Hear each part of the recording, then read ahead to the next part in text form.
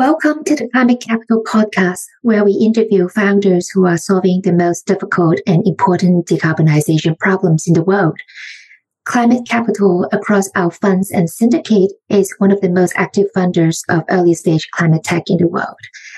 This episode is led by Jenny, the GP of Climate Capital's Bio Fund. Today, we are delighted to have Marianne and Märt-Erik, co-founders of Gelatex, with us.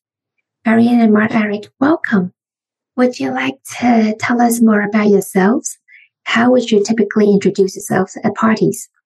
That's a good question. I'd like to say that I'm a mother, wife, and the founder of a very exciting materials technology company that can change the world in very many different ways. I'd like to introduce myself that I'm a co-founder and CEO of Gelatex. My passion is in nanofibers, and to make it happen, one of the key strengths is that I'm an engineer in my heart and scientist by training. What is it like building a company in Estonia? It's one of the, let's say, some say it's new Silicon Valley.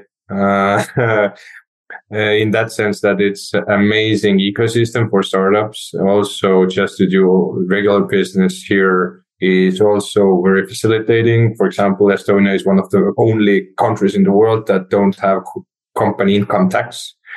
So that's really helps to make things efficient, I would say. Also, because Estonia does have the most number of unicorns per capita, it's also demonstrating that it is a place where innovation comes from and where the great startups start from. And I would say in our space, there are many companies in biotech, in climate tech field. So let's say the startup community is quite strong as well. Not as strong as I would say IT startup community. So, Skype, TransferWise, Pipedrive, and these companies are from Estonia as well. So that's where the most of the people know Estonia, but through these companies. But I would say that the next wave will be climate tech, biotech companies for sure. Is there anything unexpected or unusual about you that you would like to share with our listeners? Well, maybe one thing is that we have actually went through quite a few pivots. We started with the company already in 2016 with a completely different focus. In the beginning, it was to make eco-friendly leather-like textile. We made it from the nanofibers of gelatin. The idea was kind of use more the abundant waste from the meat industries and give higher value to it. Because of our own need, we developed the fastest technology in the world for spinning bio-based nanofibers. And actually along the way, we realized that this technology is our strongest asset. One of our professors in university made some first tests in the tissue engineering field. And from there, we actually started to see that, okay, we should really put the focus there, because with using this technology in various different applications, we can make an impact in so many different ways. So we decided to pivot in 2020. A lot of focus goes right now on cultured meat field, where we make edible scaffolds, but also wound care, bio-based filtration materials, and many other. Märt maybe can elaborate a little bit more on those. So I think that's one thing that makes us maybe a bit different. How did you initially met one another and decide to build a company together? I was working with nanofibers in University of Tartu. I was doing my material science degree and also working on nanofibers. And at the same time, I was researching nanofibers in general and looked for different applications for these materials. And one of the things to know a little bit about me is that my passion is taking something from lab and taking it to masses, right? So that's what drives me. But I didn't have the application in mind. So then, Mariam at the same time was doing her MBA and was looking if somebody in the university is developing some bio-based eco-friendly materials. And then he found me, and she had an idea, or I think it was like synthesized together ultimately that we could use these materials as a little like textile. So everything made sense. The technology was there, the market was there, the impact that both, drives both of us was there, impact, let's say opportunity was there. And then of course in the beginning we had a slightly bigger team, went through the, your usual, team arrangements in the beginning, in the early stages before founding actually a company. So, and then, we have been now together 6 years almost, working together, building Gelatex. 7, man, time flies. They say that 7 years is a kind of thing that you kind of break up or you continue. Okay. This is the year. Quite well. 7 years of partnership. That's incredible. Can you tell us more about the problem you're focusing on solving today with Gelatex after all the pivots that you've gone through? Sure. So the main focus, what the problem we're solving is that nanofibers are very expensive. So this doesn't seem like a, let's say, everyday problem, but ultimately it is, I need to rewind back a little bit now, is that if you think about huge breakthrough innovations throughout human history, they start with material innovation. So I'll bring the example. First, polymers were synthesized. Now we have plastics everywhere. So plastics are polymers. Discovery, how to synthesize polymers, led to having polymers, plastics all around us. The next big innovation was when we started understanding semiconductors. Semiconductors are materials used in our computers, in computer chips, in telephones, everywhere. Now we have computers everywhere. They have been miniaturized down to ridiculous size, and we have computing power never seen before, right? That's all enabled by material innovation. And we believe that nanofibers will be the next big breakthrough in human technology. So enabling industrial biotechnology to become a reality. And under this umbrella, we have these materials, these applications that we're working towards, which, like we mentioned earlier, cultured meat, wound care, 3D cell culture. So all of them have this in common, that these materials help to support the cell growth and tissue formation. Right. So in wound care, we help to regenerate damaged tissue. In cultured meat, we are helping to grow a muscle tissue to be a edible product. And in 3D cell culture, what this essentially means is that whenever the new cosmetic or a drug is released on the market, first you need to verify that these components, these ingredients are safe. So the first tests are usually done with the cells in labs, not directly in humans, to verify safety. Or it's done also in animals to verify that they are safe for humans. Before that, the tests are done with animals. And what this industry needs is to have an accurate 3D model that would mimic the behavior of a human tissue. And that is what our nanofibers help to do. This is unprecedented. This is not achieved so far. And again, you need to grow the cells, form a tissue, and that's what our materials are for. So the problem we're solving is to enable these industries to grow, mature, and so we could have in the future more sustainable and healthier and more eco-friendly world around us.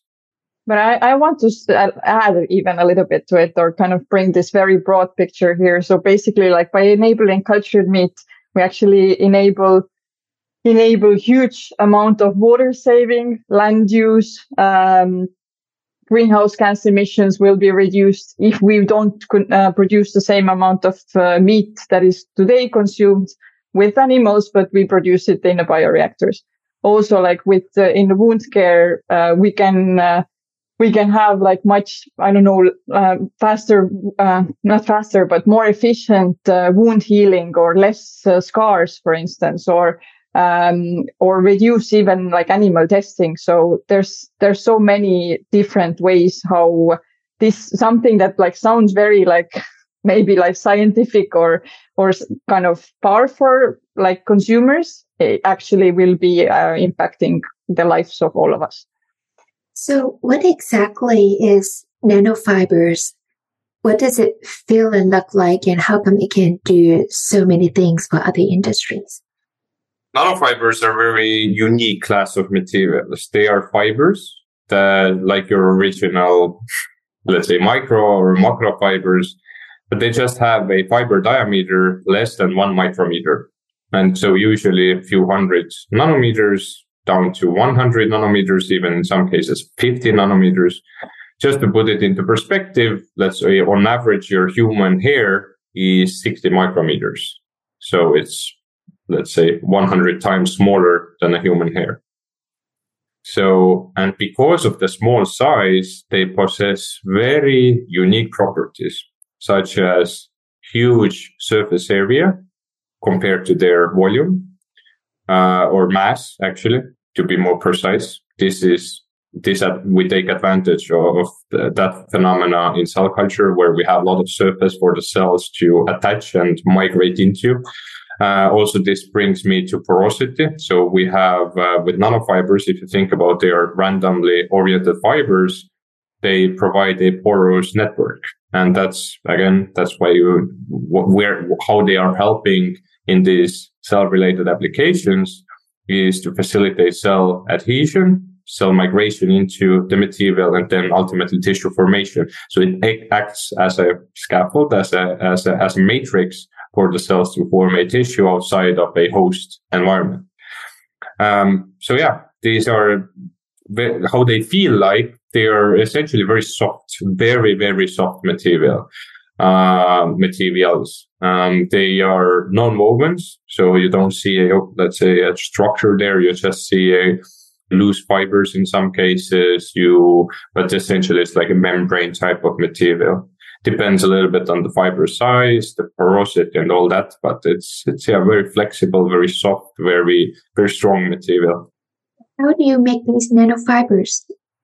So we have developed a proprietary technology, which is now patented in US and about to get granted in other regions as well, in Europe and in many other countries.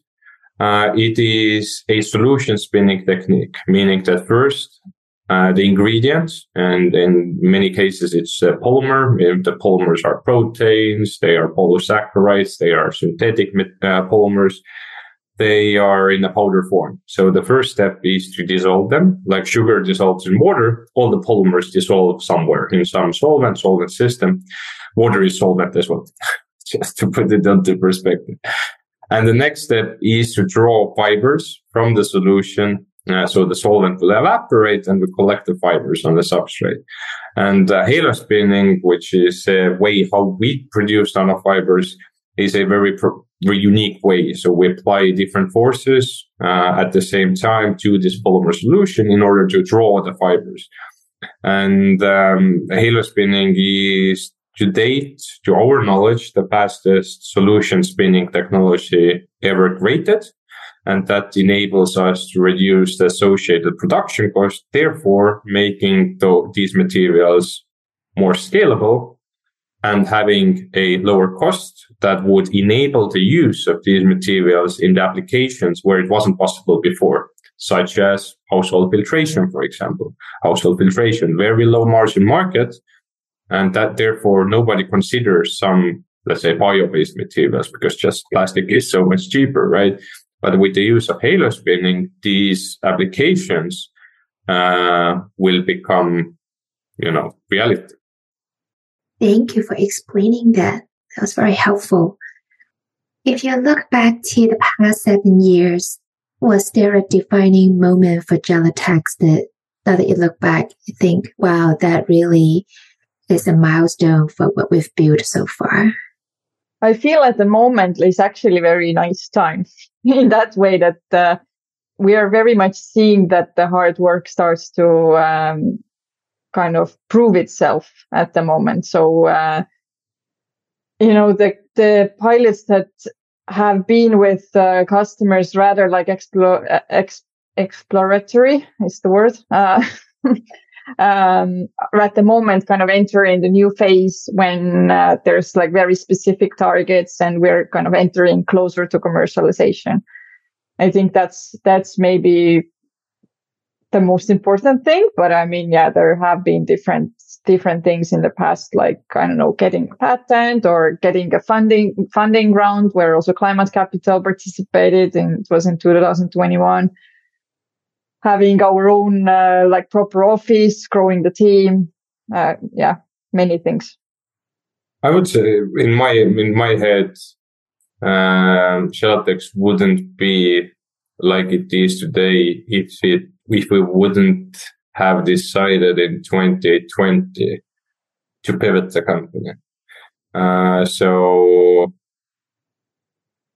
that's one of the, I would say, traps that many startup founders get trapped, is that you have your assumptions, you're building a product, you're so focused on a single goal, but then ultimately, if you would step aside for a minute and look it from a distance, what actually the company is doing, and does it make sense, then you understand, we're going in a completely wrong direction. And we understood that basically that nanofibers are so potent materials. They can disrupt the world in so many different ways. Why to use it in a textile, there are other solutions there, but there are so many applications. There are so many products which could benefit from nanofibers if they would be more accessible. And there is no other solution. And this is exactly what halo spinning is doing. And that was the moment in 2020 when we realized that, and we had the hint, let's say, idea before that as well. But in 2020, we finally we were brave enough to make the decision to abandon, because it's hard decision to abandon the customers that you have worked with, the projects that you're involved with, and take the best what you have built and that apply it to new industries. But looking back, that was one of the wisest decisions that we have ever made. In our case, actually, it was a little bit of, it was helpful in that way that it enabled us a bit to like take the time off in a way. And there was this huge shortage of filtration material for the masks. So we even had like for 1 month or 2 or something, we had a really heavy focus on that. But that I think it kind of shifted our focus from what we did before and enabled us to, look what else is out there and actually realize the potential. So sometimes it's important to, step out of the regular path for a moment. Sometimes it's important to choose to do the hard thing. And when you look back, it's all worth it. Can you tell us one more story of trying to do the hard thing as you build Gelatex after the pivot?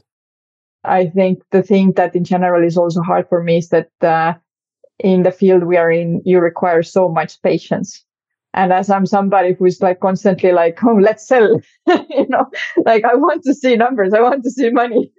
But you constantly are seeing only the money going out, but you need so much patience so that it would start to come in. I think that's something that is hard for me. But I have learned along the way to be more patient. I think the hardest, or looking back, what was the hardest thing when we look at other startups in our position is that I think we have amazing team that is now has this core team of, let's say, 10 plus few other members, has worked together now for more than a year. The dynamics is amazing. Everybody has their own responsibilities, areas of expertise. We complement each other. In my mind, like Gelatex is running like a well-oiled machine, and actually looking back, putting this together, or achieving this is very hard. But I think we made some good decisions back at when we started expanding the team. And we chose some of the people very correctly because of their personalities and their let's say work ethics as well. So I would say, to summarize, putting together an amazing kick-ass team has been one of the hardest things. How big is the team right now? 11 people. Yeah. If you were to build Gelatex from the ground up all over again, beside the pivot that you made, is there anything you would do differently? There is one thing, but this is without the context, it's very hard to understand. But I would have ISO certified our production way earlier than we right now are planning to do that. Let's say the focus of vertical expansion instead of horizontal expansion would have been something that I have maybe made differently. Meaning that as a platform technology, there are so many opportunities. So we could, to date, we have standardized 41 products. We could standardize with the ease 400 products, which are all unique. So instead of expanding more and more and more, we, some time ago took a very hard course on commercializing those products, taking these and focusing on these platforms and taking these forward. But one of the things what could have been differently and maybe resulted in maybe fewer deals, but at the same time further deals already would have been when we would have again certified the production earlier, which is like mandatory in our, well, not mandatory, but helps a lot in our field. So this is, let's say, something whoever is building a platform technology, crucial to find a first market, first customers where you could start making revenues very early on.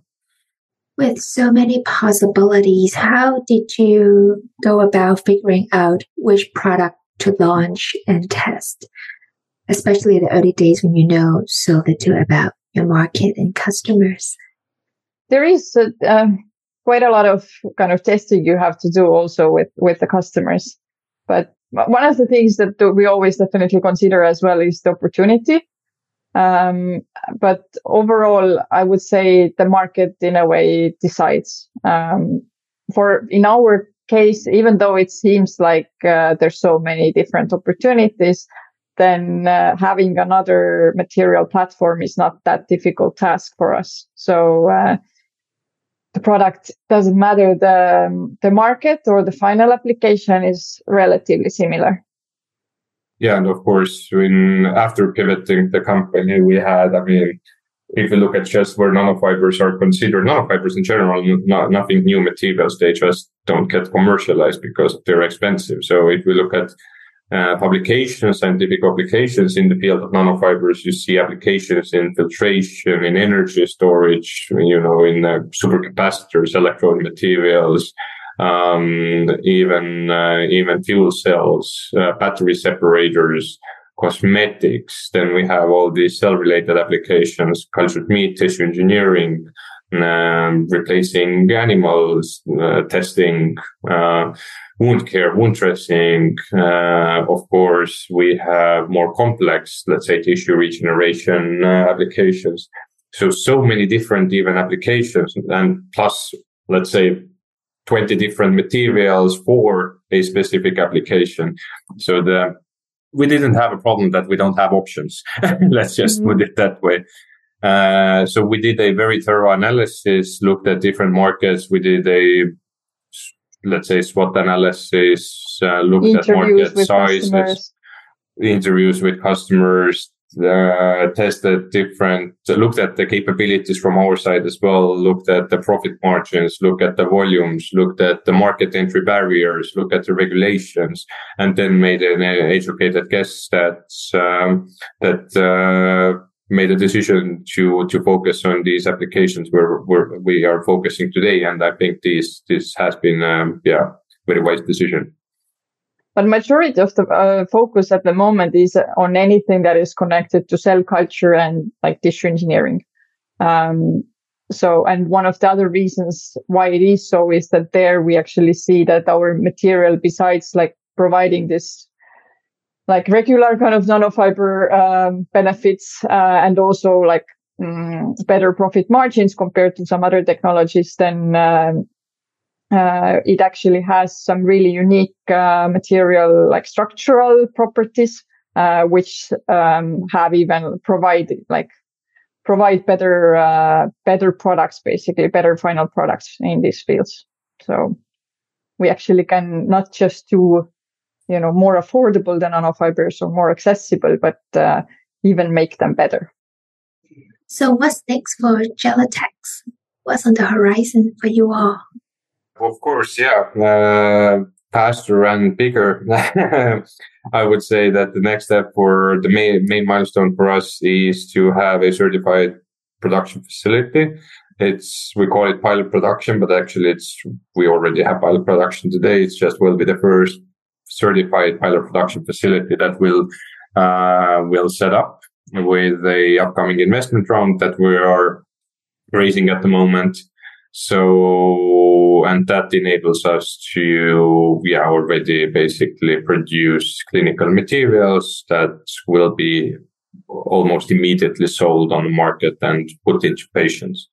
So the hard work has been done. The future for Gelatex looks brighter than ever. And the team and all the close friends and stakeholders of Gelatex are very excited about the future. So, of course, whoever feels that their passion might be also in nanofibers, then we're always welcoming both bright heads as well as partners as well as investors to join on our mission to make nanofibers as mainstream as some other materials are today. What has been the most helpful advice you received as a founder? Maybe that in the end, you can ask from mentors or advisors, but in the end, you are the one who is responsible and has to make the decision, and also trust your gut feeling. Yeah, over the years, I have had many mentors on our journey of growing Gelatex, and what has kind of shaping my views as we're moving forward with Gelatex is that we are here to make an impact, not only to have a product on the market. We really want to make a change. So we start looking when the customer comes to us and they have a specific interest. We never see how, okay, we can solve this problem by having this material that would have these marketing benefits. And this is because nanofibers are always very, let's say, marketing friendly materials. So we in depth look at how the science backs the performance of a product. And we start by there. So we go very in depth, I would say, with each product, with each project that we have. We do a thorough work, we do a thorough research, and we never be superficial. So in that sense, being with a background as I have, it's also shaping kind of the approach that we take with our customers. So to be thorough, to be very science-driven, science-backed, and at the same time being very transparent and with all the other values that we have at Gelatex. So it can be a little bit vague what I just said, but my point is that we want to be thorough. We want to really make a change. We really want to make an impact. And this has come from one of my mentors, and that's how we build Gelatex. Last but not the least, anything we or our audience can do to help you as you continue to build Gelatex? Always follow us on LinkedIn. If you are getting excited, what would you reach out? We respond to every inbound that we get. Either it's through social media, email, personal connection, and just let's make this great future a reality where hopefully the health industry, the personal medicine industry is reshaped with the use of high-tech materials. Our food in the form of meat will be produced completely differently, and drugs and other specific ingredients developed will reach market without killing anybody, without harming anybody, with a reduced cost and with more efficient performance. So let's make this amazing future a reality. Thank you to everybody for listening today. If you'd like to learn more about our conversation or to get involved with the work that Climate Capital is doing, you can check out our website, climatecapital.co. Thanks again for listening. We'll catch you next time.